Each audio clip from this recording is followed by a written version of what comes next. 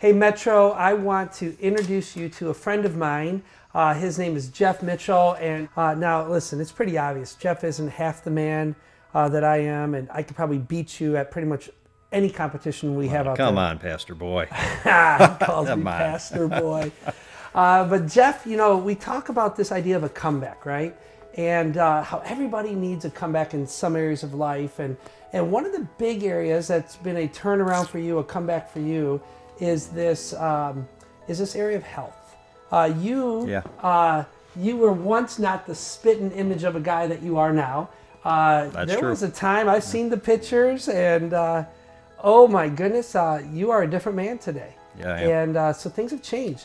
So why don't you take us back to some of those early years, and how did you get from where you were to, you know, becoming a man where you go, I got to change something? Well, you know, I was a fat kid, you know. I was chubby and had the husky sizes, you know. I don't know if everybody remembers the husky size. Oh, yeah. I had husky, and, you know, through elementary school, middle school, I was a heavy kid. Got into high school, started liking girls, you know. So I went on a starvation diet, right? Lost a lot of weight. So I got down, you know, I think I was like 190 in high school, whatever, you know. And 6 foot, right? 6 foot, yeah, 6'2", 190. So I was lean. Pretty thin, yeah. And maybe 195 or something like that. But I was lean, you know. And you know, after high school, things got out of control a little bit, you know, because it was a problem. My eating was a problem that I had to deal with at some point. So my whole life was up and down, lose weight, gain weight, lose weight, gain weight, the whole time. And eventually, after high school, you know, people always gain the 15 pounds after high school, but it was way more than that for you. Where did you end up? So I was my max was like 305. Yeah. So big boy.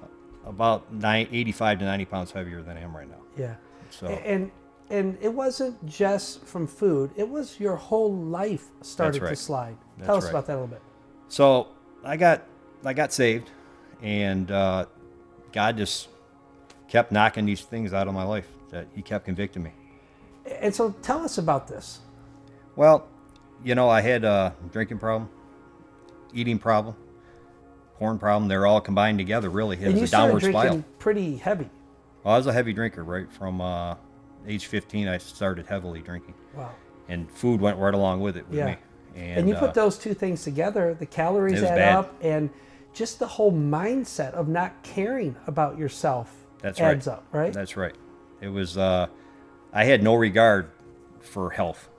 It wasn't even in the back of my mind. It was, I felt I was a little invincible, to be honest with you. Like, nothing's going to really hurt me. You're young. Young and stupid, really. Yeah. And it's not only your health, it's your soul, right? I mean, you had very little regard for who you were becoming as a man. No, didn't even think about it. What changed? Well, Jesus came into my life is what changed. That's what really changed. So I got sober, and that began this whole process of God changing me. Yeah. One step at a time. It was alcohol, porn, knocked out next. And then the last major area for my life was my health. Yeah. And it took another 5 or 6 years after I got sober to actually, for God to convict me there. Wow, very cool. And what was that like? You decided to start working on your health. Was it an overnight thing, and all of a sudden you're perfectly in control of your diet, your exercise, your life, your habits? What did that look like for you? Well, after high school, it was up and down a lot. Gain, lose, gain, lose. And then I remember specifically the day I was on a cruise. I weighed 305. I'm not kidding. I was laying by the pool reading my Bible. And this whole feeling came over me. And God said, what are you doing to your body? Wow. What are you doing to your body? I bless you with all this health. Because I was still relatively healthy. Nothing bad had happened yet. What are you doing? And then I was convicted right then and there. Yeah. I got off the ship that few days later. Did you pig out for the rest of the ship time? Yeah. I think good I did. Man. You might as well get your money's worth. I think I did. But I knew something had changed in me. Actually, I was eating kind of with guilt, though, then. The rest of the cruise, to be honest with you. Yeah. And then it began a journey for you. Yep. I got off the ship, and I knew something changed in me that hadn't happened before with my health. And I was going to make some radical changes with my health. And so eating and exercise and reading and thinking and feeding your soul, it all changed. It all came together. And I actually applied my health with Jesus' help. I'd never done that before. I did it with alcohol. I did it with porn. I never did it with my health. Yeah. And that was my next step that God wanted me to take. Wow. And now you are one of the people around here trying to encourage other people with health. You've led Metro Fit, you've done our weight loss boot camps, and you have just helped so many people on their journey. So Jeff, way to go, man. That is a comeback worth talking about. Yeah, it's been a great journey. Yep. It's been a great journey. I'm very passionate about it these days. Yeah. Because I know how much better people can feel just by taking care of their health. Yeah. Keep it up. Thank you.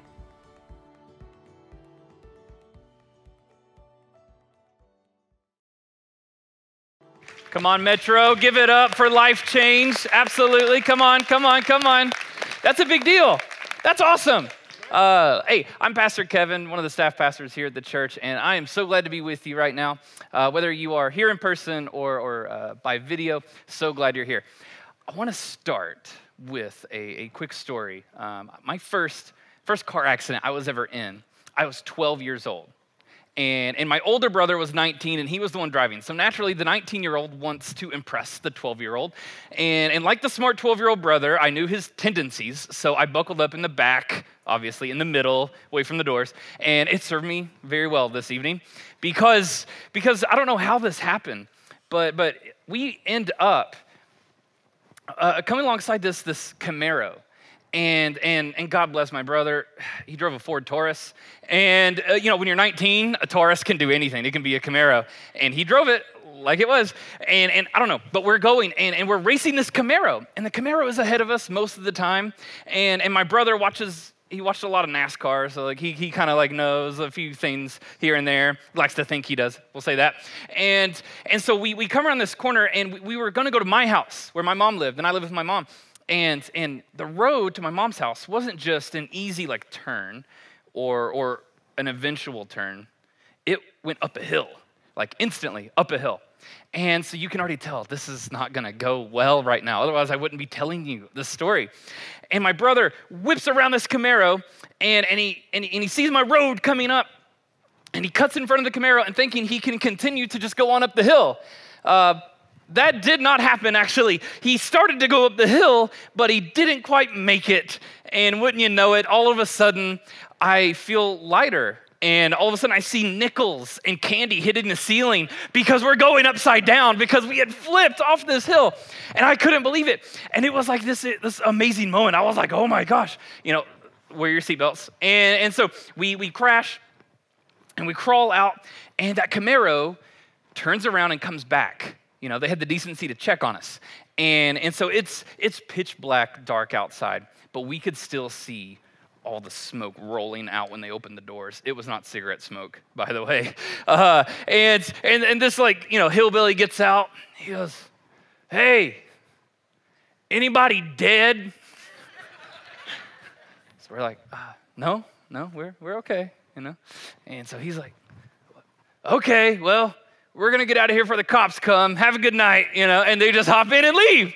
And so, well, that was nuts. It was absolutely nuts.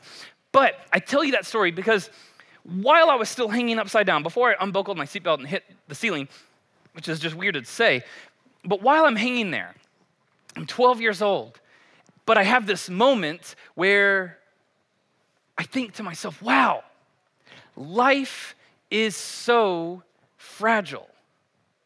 Like it just hits me, and it sinks in like never before. And so maybe you've had these moments in your life as well, where you just have this epiphany, where you're like, wow, I'm not invincible. Wow, I don't have it all together. Life is so delicate, just like that. Maybe you were holding a newborn baby, minutes old, and you're just blown away by how fragile it is. Or maybe you were in a car accident, you witnessed a car accident, something just shifted inside of you. Maybe you were holding hands with someone when they died, when they passed away, and you were the last person that they heard from. You were the last person they saw. And you just have this moment where you are just blown away by how delicate life is. And so the Bible actually has a bit to say about this. And specifically in the book of James. And James is Jesus' little brother, just so you know. In James chapter 4, this won't be our big text tonight, but I think it's really important to kind of hit home in this part right here. It says, "Come now, you who say, today or tomorrow we will go into such and such a town and spend a year there and trade and make profit. Yet you do not know what tomorrow will bring. What is your life? For you are a mist that appears for a little time and then vanishes. Instead, you ought to say, if the Lord wills, we will live and do this or that. As it is, you boast in your arrogance. All such boasting is evil. So whoever knows the right thing to do and fails to do it, for him it is sin." Listen, I really like the comeback series. I like what we're doing here and talking about how we can come back in different situations and in different topics. And what I really like about it is that at some point you're going to connect to something. At some point, something will resonate with you. And for me, I probably have the most sensitive and offensive topic to talk about this entire series. Thanks, Pastor Jeremy. Out of town. Yeah, I know what that means. But I want to talk to you about your health. But I want to talk about it in a few different ways, so don't dismiss me or go to the bathroom never to return. Just stick with me for a moment, because I want to walk through the fact that your health matters. Yes, your physical health matters. Your mental health matters. Your emotional health, your spiritual health, your well-being matters to God. And in fact, you honor God in taking it seriously. And so I want to walk through with you some spiritual principles that have incredible implications for us and for our lives. And the reality is that they all affect each other. They're not different avenues that never cross. They do cross. And what happens to one has a ripple effect. It affects all of them. And so stick with me here, because I'm about to prove this to you. Because in Galatians, it talks about spiritual fruit. Notice it didn't say spiritual McDonald's, like a McDouble. It's like no, fruit, because it's healthy, fruit. So go with me for a moment. In Galatians, it talks about spiritual fruit. And I want to show you this, because I think you'll really get this. And I think it'll mean a lot to you if you actually see this in person. And so Galatians 5, it talks about all these different spiritual fruits, 9 different fruits. And the first one it talks about is love. Love is small, but it's big, right? Love, that matters. Love. And we have joy, the fruit of joy. That matters. Love and joy. And now we have peace. Peace. I like peace on top of my salad, actually. So we got peace. It's funny. Y'all can laugh. Come on. This is church. You got to have fun. Then we have kindness. Kindness matters. Patience. I'm getting a little out of order, but you all are tracking with me. Patience right here. And come on. There's another one in here. Oh, goodness. Oh man, I'm a sucker for a mango too, so this is really good. Faithfulness matters as well. And if I can pull it out. Naturally, this is gentleness.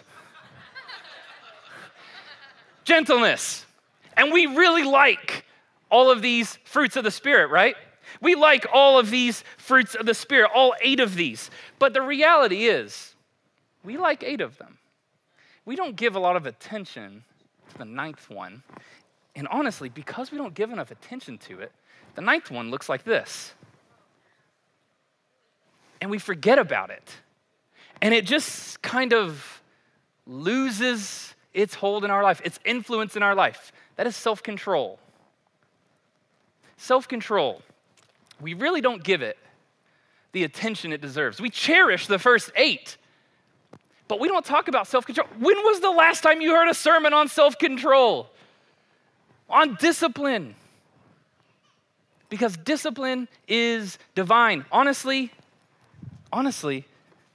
I think self-control is the forgotten fruit. It's something that we just don't think much of. Because here in the United States, we're blessed with many things. But I think a negative effect is that we want what we want when we want it, and we want it right now. That's the American dream. And that's where we are. And so I think we've really fallen out of step with self-control because we have everything offered to us. Everything is offered to us now. And so I want to take you through a Bible story in Genesis 25, and this is where we're really mostly going to stay for the rest of our time together. And I want this topic of self-control to be in the back of your mind as we walk through this story. And as we walk through this story, I want you to be thinking of the spiritual, the mental, the emotional, and the physical implications that a lack of self-control will have in your life. And so our text is in Genesis 25, and specifically in verse 29 is where we're going to start, but let me catch you up before we hop right into this. So we have Isaac and Rebekah. They came together, they're married, they're husband and wife, and they're having twins, twin boys. We have Esau and we have Jacob. And even when they're in the womb, the Bible says they're battling it out. There are two nations battling in your womb, Rebekah is told. It's crazy because when the first one is born, Esau, he comes out and the scripture says he's all red and hairy. It's like, ugh, come on. Like, who wants to give birth to a Chewbacca baby? Like, that's disgusting. That's disgusting. But Esau's born, and Jacob comes out right behind him, but Jacob is holding on to Esau's heel. How messed up is that?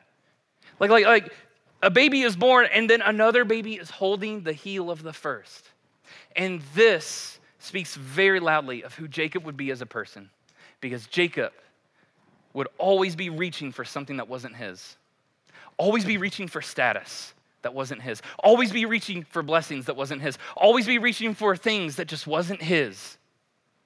And I think a lot of us can relate to Jacob because God blessed Jacob with certain gifts. God bless you with certain gifts, but we lose sight of that and we want what Esau has. And the same thing happens right here in verse 29. Verse 29, it says, once when Jacob was cooking stew, Esau came in from the field and he was exhausted. And real quick, the Bible right before this talks about how Jacob is really good in and around the house. The Bible says he dwelled among the tents. And the Bible's really kind because that's a way of calling someone a mama's boy. He dwelled among the tents, we'll say. But Esau was a skilled hunter, is what the Bible says. So Esau comes in and he's exhausted. Obviously, he didn't get anything. And Esau said to Jacob, let me eat some of that red stew, for I am exhausted. Therefore, his name was called Edom. Jacob said, sell me your birthright now. Esau said, I'm about to die. Of what use is a birthright to me? Jacob said, swear to me now. So he swore to him, and he sold his birthright to Jacob. Then Jacob gave Esau bread and lentil stew, and he ate, and he drank, and rose, and he went his way. Thus, Esau despised his birthright. I've always thought the story is super dumb. I've always thought that would never happen. I do believe it literally happened. It's in the Bible. I believe it happened, but it is hard for me to believe that happened because how dumb is Esau? In this context, just so you know, the birthright is his inheritance, and Isaac is rich.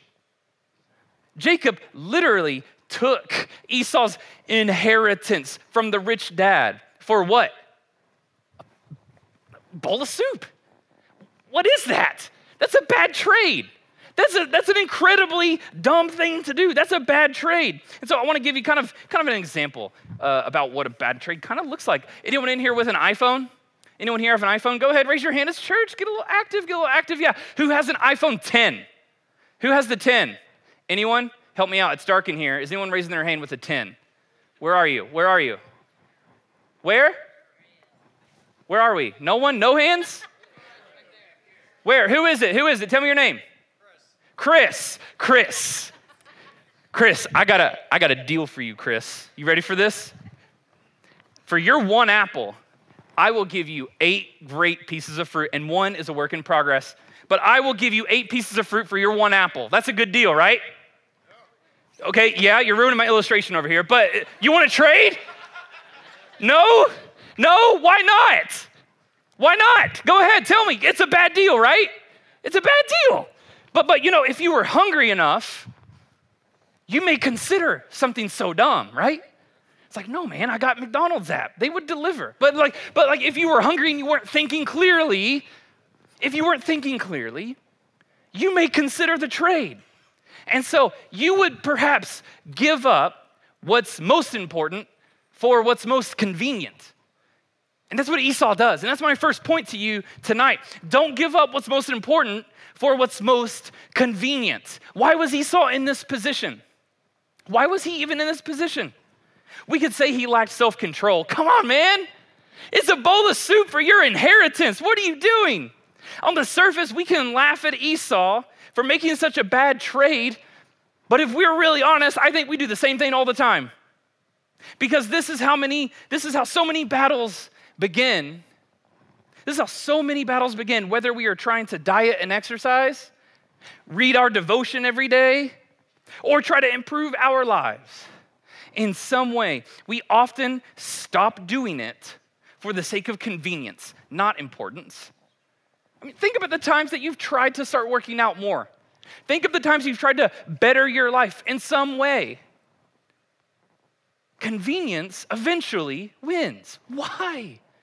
Why do we do this? Esau gave up his inheritance from his rich dad for what? Convenience, a bowl of soup. That's a bad deal. That's a bad trade. Esau gives up what's most important for what's most convenient. And listen, we do the same thing all the time. As a parent, I'm tempted to do this all the time.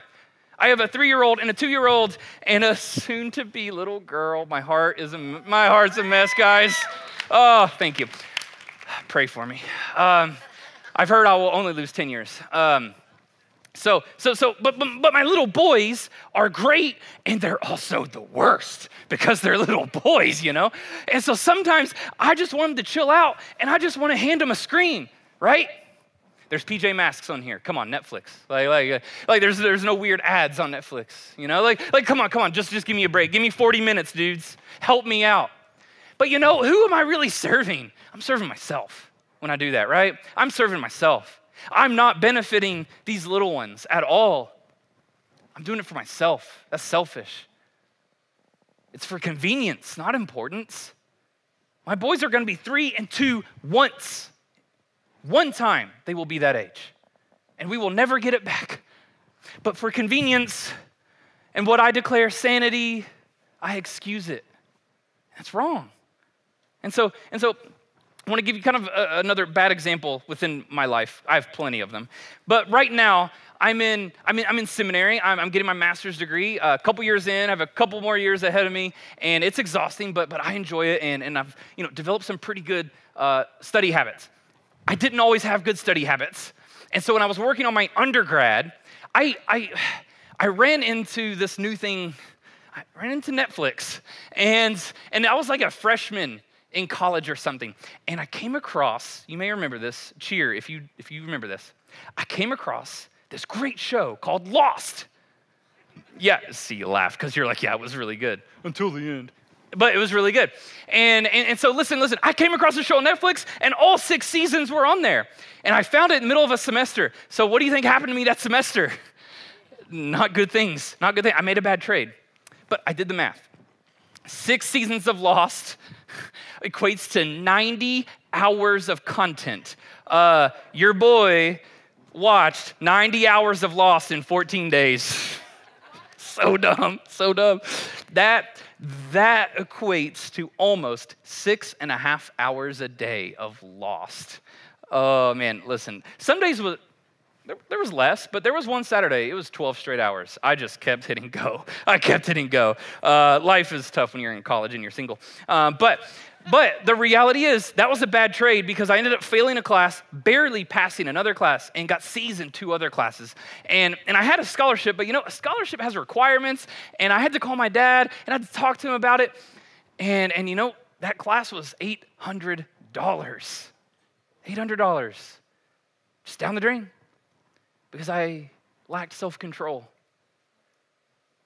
They say, life comes at you fast. You have a split second to make a decision. Well, on Netflix, they give you 10, and I still fumbled it. I still couldn't say no. Still, it just kept going. But listen, for the sake of convenience, we neglect what's most important. We neglect what's most important all the time for what's in front of us, for the first thing that we can reach for. And so we do this all the time. And Esau did this too. And I think he reassures himself in the story. But listen, whenever you think of your eating habits specifically and your physical health, what do you tell yourself the third time you're in a drive-thru in a week? What do you tell yourself? I'm out of options. Couldn't have helped this. We say that, right? I think Esau said the same thing. I think Esau says, I was starving. I had to. I had to do it. I mean, in verse 32, listen, you can almost hear the emotion in Esau's voice. He says, listen, I'm about to die. Come on, Esau. Get real, dude. Come on. I don't doubt that Esau believed it, though. I think he believed it. But he was starving himself physically, so what happened to him emotionally? It was exaggerated, right? Reality was exaggerated for him because he was starving himself physically, that emotionally he couldn't quite keep it together. And so he believed, I'm about to die. Give me the red stew. I'll give you anything. Because we exaggerate our emotions when we're starving. And I'm talking about stomach starving, but I'm also talking about that heart hunger too. That longing in your heart. You starve yourself for so long. You get hungry and you reach for things that aren't yours. You fall into the past that you thought you were out of. That's what happens to you all the time. That happens to me. By my own admission, listen, I get hangry all the time. Anyone else? Anyone else get hangry? Yeah. For those who don't know, hanger is a blend of hunger and anger, and they mix together. So whenever I get really hungry, yes, I would probably punch someone for a baked potato if I'm hungry enough, because potatoes are the best food source in the world. And so like I just get so hungry that I get angry. My wife likes to poke at me. And so anyone here know someone who's hangry? Right? Yeah. You all know people who get hangry. I think my wife is in the back raising her hand. You're not funny. And I mean, she's telling the truth, but she's not funny. And so, but Esau thinks he's physically starving, when in reality, it's just exaggerated. It's just exaggerated. But we do the same thing. And so maybe on the weekend, we go to church and we feel fired up and we want to grow with God. Worship was great. I got a good word. Everything was wonderful. And so we choose, that's it. Monday morning, I'm getting back in my Bible. Even if it's just a verse a day, I'm getting back into it. Genesis 1:1, let's go. And then Monday comes and something happens, right? Something always comes up. And then Tuesday comes and you think, I'll double up. And then you wake up late. And then Wednesday kind of comes and you're like, well, I'm already off to a bad start. Maybe I'll start next week. And so when Friday comes, you have starved yourself on food you got on Sunday. So of course you are susceptible to hunger on Friday. And so when you get the text, you up, you're longing for love from God, but you settle for the cheap sex with someone else because you're starving yourself through the week. We do this all the time, and we think that we should blame the church. Well, the church, they didn't really do what they were supposed to do for me. When really, we're the ones starving ourselves. This right here, right now, is not meant to sustain you through the week. It's on you. It's on me. It's on me to cultivate our relationship with God. And so we want love, but we settle for cheap sex. We want to diet, but we settle for Krispy Kreme. We want to grow with God, but we settle for a weekend service. We lack self-control. We make a bad trade all the time, just like Esau. We make a bad trade that we thought we would never make. We would never do that. I would never think of doing something like that. And then years later, there we are. I'm sure Esau never thought he would give away his inheritance for food. Come on, Esau. But we can turn that mirror around on us. Come on, Kevin. Self-control. John Piper once said, you cannot love God and not listen to him. You cannot love God and not listen to him. In other words, you can't complain that you never hear from God if your Bible stays closed. If you can blow on it and you see dust come off, you simply cannot complain that you're not growing with God if you're not putting in the effort. And listen, I want to move on to my second point here real quick. because you have to make sacrifices. You simply have to make sacrifices if you want to grow with God. My second point is this. You've heard it a lot. You are what you eat. Second point, you are what you eat. In verse 34, it says that Esau ate and he left. He just sits down and he eats and he leaves. Nothing else to it. He didn't add spices to make it better. He didn't enjoy it with someone else. He ate and he left. Of course he left dissatisfied. What he ate was dissatisfying. His trade for it was dissatisfying. So many of us, we eat the wrong things. We watch the wrong stuff. We listen to the wrong thing. We have bad diets all across the board. And we wonder why we're not growing with God. We are what we eat. I mean, I think of moments in my life whenever I feel like I'm far from God, or my relationship with God is stale, it's dry, it's just not what I want. It's not vibrant like it used to be. I want it to be what it used to be, but it simply isn't anymore. And listen, it's because I'm allowing certain influences in my life that don't point me to God, that don't point me to Jesus. And I have a great example for you. Listen, I'm a white boy from Kentucky, but I love rap. I love rap. I can't do it, but I love it. I just think I'm so impressed by it. When it's done well, I think it's so great. But outside of my boys, Lecrae, NF, Propaganda, Show Baraka, I'll listen to a little bit of Chance, a little bit of Kendrick, maybe one song of Kendrick. Outside of that, I will listen to almost nothing else because as a genre, it is very toxic. It's not good for me to listen to anything else, right? But so I take the good stuff, right? And I try to feed myself with the good stuff, the stuff that points me to God, the stuff that helps me appreciate life more. But I don't want, no, Cardi B, you are talented, but not here. No, Nikki, you're talented, but I can appreciate you and not listen to you. That's just where I'm at. And I think that's where a lot of us are because you become what influences you most. You become what influences you most. You are what you eat. If we were really honest and we really thought about our friendships, we thought about our relationships even, I think for some of us, we surround ourselves with people who just do nothing but discourage us.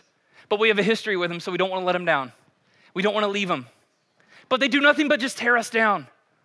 They do nothing but gossip. They do nothing but talk poorly of other people. You need to surround yourself with better influences. And listen, I can feel a little pushback right now, even in this room, even through the video. It's weird. I can feel this little pushback because some of you are thinking to yourself right now, well, Pastor Kevin, that's not very pastoral of you judging people like that. Well, listen, chill. That's how you all sound in my head. Chill out because I know what you're thinking. You're thinking Jesus was around all the sinners and he wasn't influenced bad and all these things. And this is what you're thinking. And you know, you're right. To a degree, you are right. But in John 15:15, Jesus is clear of who his friends are, his disciples. Not perfect, but people who believed in the same goal, the same vision, the same God. They wanted to change the world together. And he could mostly trust them. Those were his people. That was his tribe. In fact, he even had best friends. Peter, James, and John. John, by the way, makes it very apparent. Read his gospel. He's like, listen, I'm best friends with Jesus all the time. It's aggravating. But Jesus surrounded himself with the right people. He went into the world, but he wasn't what? He wasn't of the world. He went into the world to influence the world, but most of his time was with his people. He was with his tribe. If that isn't the best plug for life groups or for you to serve in this church, I don't know what is. So yes, it's true. Jesus ate with some of the worst people in the region, but he spent most of his time with the people who loved him and loved God. Even though Esau lacked self-control, I'm convinced all Esau really needed was a good friend. I think all you need is a good friend to tell you that's a really dumb trade. You don't need to go out with him. What are you doing messing around with her? I think if Esau had a good friend, just come alongside him and just say, man, that's a bad trade. What are you doing? What are you doing? Your dad's loaded. You know, like what are you doing? You're trading your inheritance for that. Come on, dude. Come on, man. Let's go get some food. Let's go do something together. All he needed was a good friend to tell him that was dumb. I think all I need is someone to tell me, Kevin, that's dumb. That's really dumb. Don't do that. I think that's all you need, is really just someone that you can trust, someone who loves God but loves you enough to tell you the truth when that's dumb. I think Esau could have gotten out of the situation if he had someone in his life, but he didn't. And he fell. He was deceived. He was starving. He was hungry. He was weak. And listen, you know, give it enough time. If you're not intentional, if you are not purposefully doing something about your overall health, the results will not be what you want. Give it enough time. What happens to your body if you continue to just eat poorly, refuse to exercise, and just sit and be lazy all day? It doesn't take long for your body to begin to deteriorate. And the quality of life is not what you wanted. A recent study from the Archives of General Psychiatry, they found that, here's some physical results that come from that in a sedentary lifestyle. You know, you're at greater risk for stroke, diabetes, vision loss from complications, asthma, sleep apnea, kidney disease, blood clots, high blood pressure, and heart attack. But honestly, what I found to be the most troubling side effect, thus proving my thesis that what you do to one of these avenues affects all of them, is that if you live the sedentary lifestyle and you are inactive, that you have a 55% greater likelihood to develop depression. So a physical effect will cross over and hinder your mental health. I'm telling you, they all matter. What happens to one happens to all of them. There's a ripple effect. It should change the way that we view things. Your mental health, as it turns out, is affected by your physical health. Paul is pretty blunt here in 1 Corinthians. He says, do you not know that your bodies are temples of the Holy Spirit who is in you, whom you have received from God? You are not your own. You were bought at a price. Therefore, honor God with your bodies. I think we need to come back. I'm not saying that you got to get shredded for Jesus. I mean, you know, ask your spouse, maybe it wouldn't hurt, but you don't have to get shredded for Jesus. But like, I think that you should honor your temple. Absolutely. Because it does affect your physical health, your emotional health, your mental health, your spiritual health. It affects all that. But above all that, it honors God. It honors God for you to take your health seriously. We need to come back. And so if we listen to enough gossip, though, what forms in us? A critical heart. The negative influences in our life form a critical heart. If we just mindlessly watch television all day, we develop a dull mind. The influences in our life, they just grow us. And before you know it, you've missed key moments in your life. Key moments when even God could be speaking to your heart, but you weren't taking it seriously. You were listening to the wrong influences. You didn't take your overall health seriously. Esau is dissatisfied with his life choice. He gave away his inheritance because he chose a dissatisfying meal from someone he couldn't trust. Esau was hungry because he was weak. He was weak. Esau was weak because he was hungry. And you have to be careful when you're weak, when you are weak, when I am weak. You have to be careful of the voices you listen to. Who did he confide in? The heel grabber. He confided in the one person that he should not have confided in. In his weakest moment, what happened? He gave in. You have to be aware of the people who are waiting to trip you up. In your most vulnerable state, you have to listen to the right voices. Yes, you should be here at church. It's great that you're here. You should be involved. You should be plugged in. You should surround yourself with like-minded influencers because that matters. Otherwise, in times of great hunger, you will reach for that quick fix. You will reach for the first thing that's offered to you because you're starving yourself. You're starving yourself. I hope you're picking up that this is just an analogy for food, because I'm really talking about your heart right now, because I want you to know that God wants you to grow. He wants more for your life than where you are right now, but we're settling and we're just starving, and we look at the donut and we think that seems good, that seems nice, and after we do it, we knock out a half dozen more and we're just dissatisfied. Just like Esau, we gave our life away. We settle for Bible verses that fit our situation, too. We will settle for Bible verses that gloss over the fact that we should be slow to speak and quick to listen. We will look over Bible verses that tell us that we should love our enemies and pray for them. That doesn't fit my life. We will even look over the parts of the Bible where Jesus says, like, as you judge your brother, so you will be judged.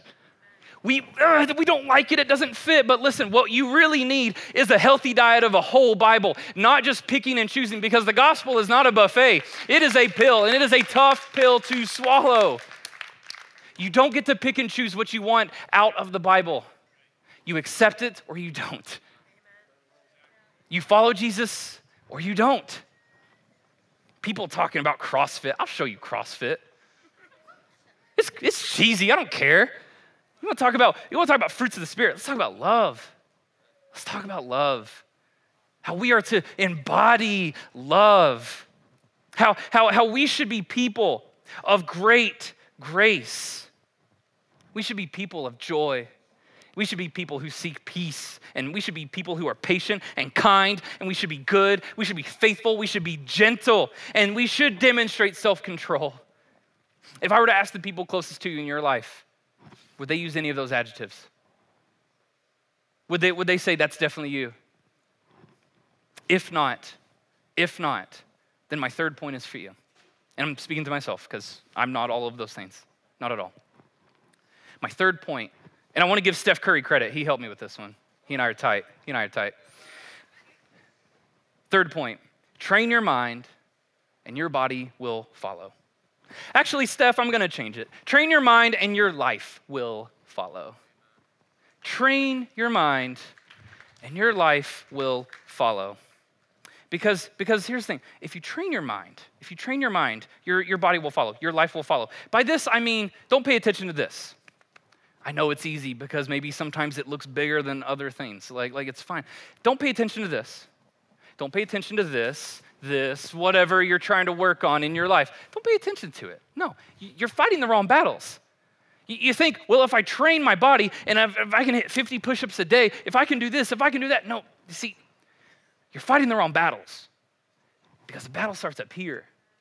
And it's a decision you make up here. If you don't believe me, listen, I'm going to bring a Bible verse into this, and you can't refute the Bible. Do not conform to the pattern of this world, but be transformed by the what? Renewing of your mind. So it's saying, the Bible says, don't eat like the world eats. Don't be influenced by everything that the world tells you is good. Don't grab all the things that the world tells you should grab and you should stand for and you should believe in. You're focused on the wrong things. For many of us, we're fighting the wrong battles.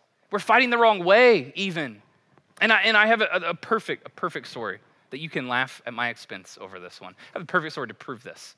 Because for so many of us, we think if I don't sin, if I focus on not doing it, I won't do it. And that's just simply not true. That's simply not true. And I'm going to prove this to you. I'm like 6 or 7 years old, and I'm learning to ride a bike. And not to be braggadocious, but I was really good at pedaling, and I was really good at the balance. It was the steering that got me, kind of like crazy. And so I'll never forget going down this huge hill. It seemed big at the time. I've been back. It's not that big. But it seemed so big. And there was a stop sign about 100 yards on the other side of the road. And I start on this, on the left side, my left side. And I start going down the hill, and it's not that big of a hill, so I'm still kind of pedaling, doing my own thing. And all of a sudden, like the stop sign just kind of comes to mind. I just see it. It's far away, but it's still there. And I just think wow, I don't want to hit the stop sign. I don't want to hit it. And then you know what happened? It's all I could think about. Like it was keeping me up at night. It just was like there. And then all of a sudden, like it's all I'm staring at. And so I'm just like pedaling my bike, little 6-year-old big-headed Kevin. And so I'm just like, I don't want to hit the stop sign. Like I'm at the perfect level where it will just like decapitate me or something. And then all of a sudden I'm just 50 yards away. And look where I'm at. I'm in the middle of the road. I went from there to here and the stop sign is there because I'm fixated on the stop sign. And so the next 50 yards, it's all I can see. It's all I can stare. I'm just like, I don't want to hit it. I don't want to hit it. I don't want to hit it. So what happened? Of course I hit it. It's all I thought about. I didn't want to do it. But we treat sin, we treat our struggle the same way. I don't want to look at porn. I don't want to look at porn. I don't want to look at porn. And you know, you can get by on that for what? A few days. But if you're just focused on not doing something, it will come back. It will always come back. I want to be a better spouse. I want to be a better husband. I want to be a better wife. I don't want to fail in my marriage. I don't want to be who I used to be. If that's all you're focusing on, you're not improving.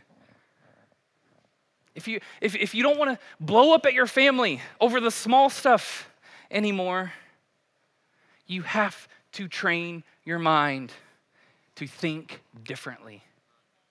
You have to train your mind to think differently. And so if you want to stop looking at porn, I would recommend start reading. Start exercising. Get your blood pumping in a different way. If you want to stop failing as a husband or a wife, start doing things for them and expect nothing in return. It's crazy. It's crazy. It's like you're dating again or something. But start doing something for them and don't expect anything in return. In fact, it's crazy. It's crazy. What if you stopped holding the mistakes of their past against them? And instead of worrying and focusing on all those years lost because that thing happened, what if you chose no, I'm not living in the past anymore. I have years ahead and we're gonna make it, honey. We're gonna do something different because God has given me something else and I have something else to work towards. Or maybe you have anger issues. Maybe you have anger issues. I have anger issues. I wanna tell you that right now. I got some anger in me. But the reality is we use the excuse, I just have a bad temper. That's bogus. That is bogus. Bad tempers do not exist. You don't deal with your issues. I know because I don't deal with my issues. And I want to say I have a bad temper. My counselor has advised me otherwise. Y'all think I'm perfect or something. Who are you? Gosh, come on. I'm a person just like you. The reality is though, we are influenced by we become our greatest influences. But to put it simply, trash in, trash out. You eat trash, you put out trash. You consume trash, you put out trash.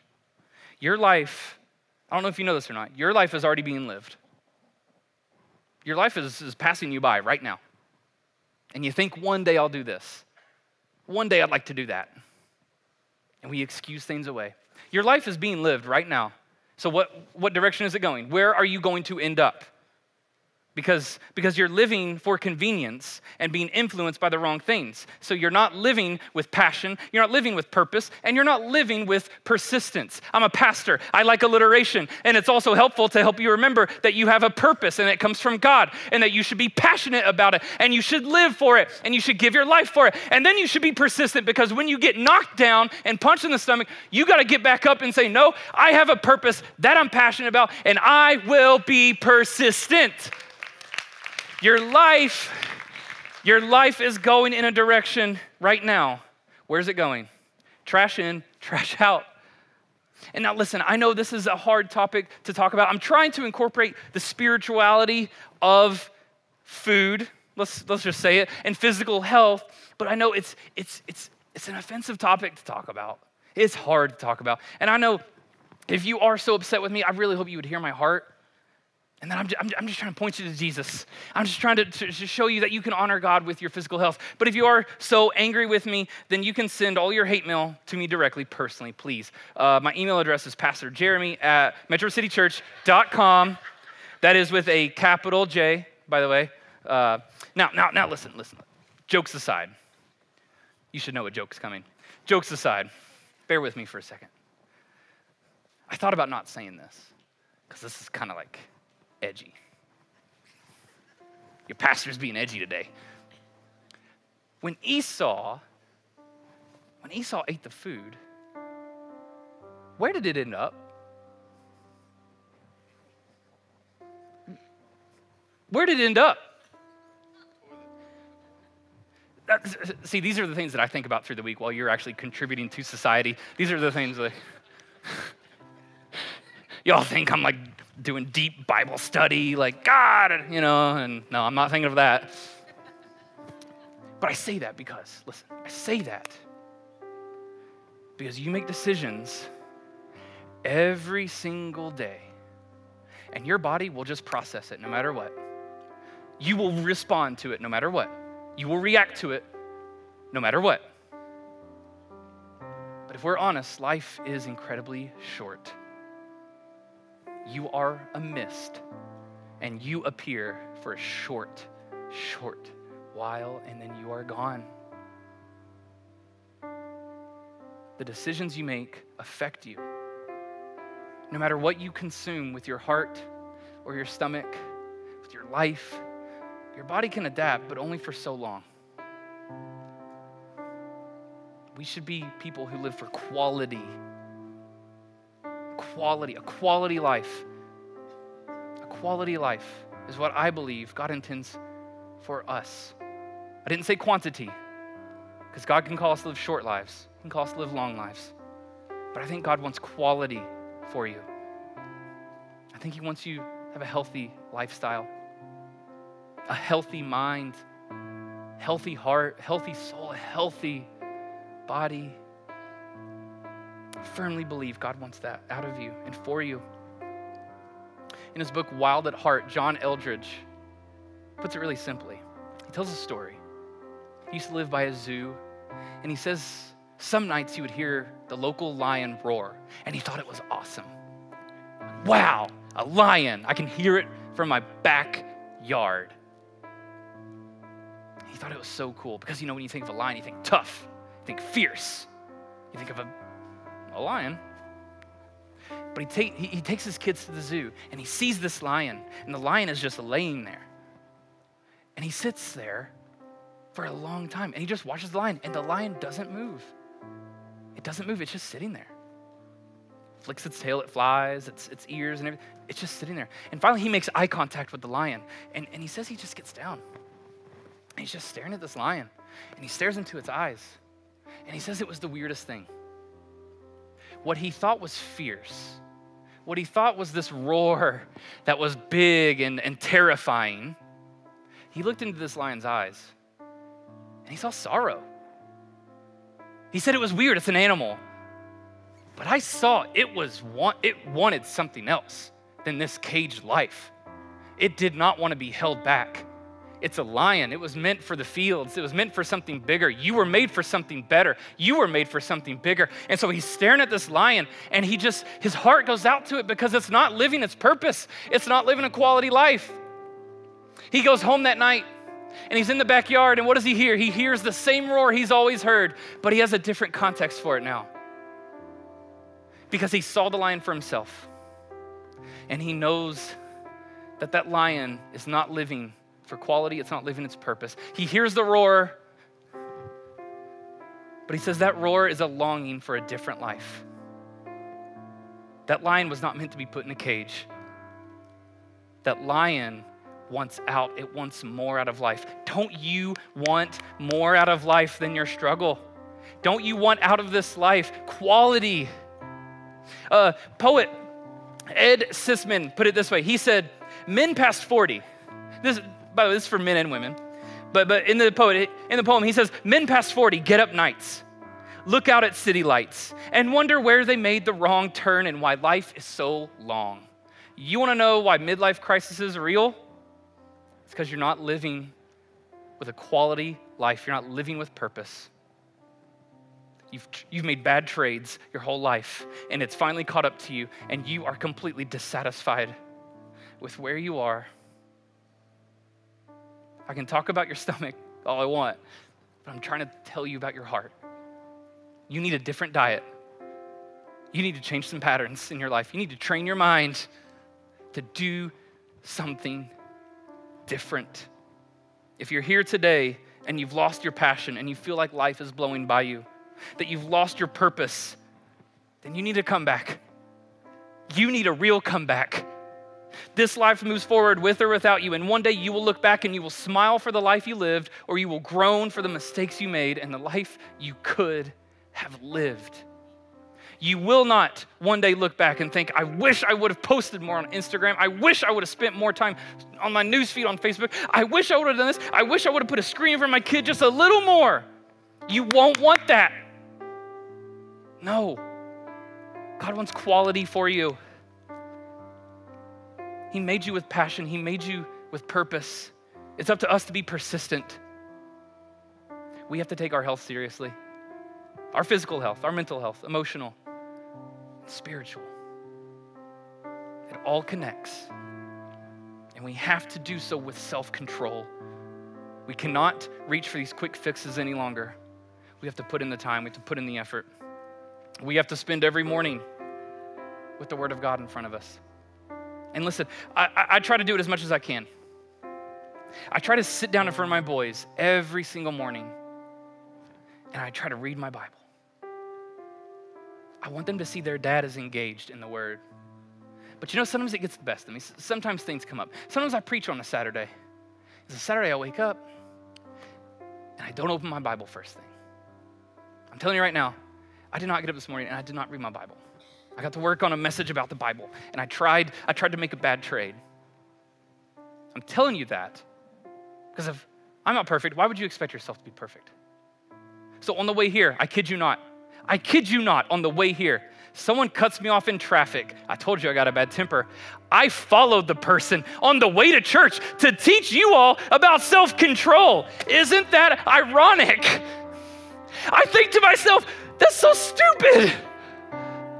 What am I doing? I starved myself. It hit me. I starved myself this morning. Of course I messed up. Well, what would I expect? I didn't start in the Word. So I responded with an exaggerated emotion. We need to be people.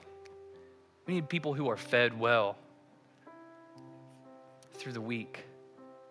And so maybe tomorrow, you start something with a different spirit inside of you, with a different heart toward it.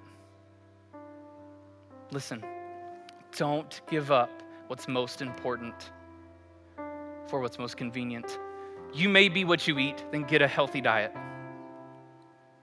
Train your mind, and your life will follow.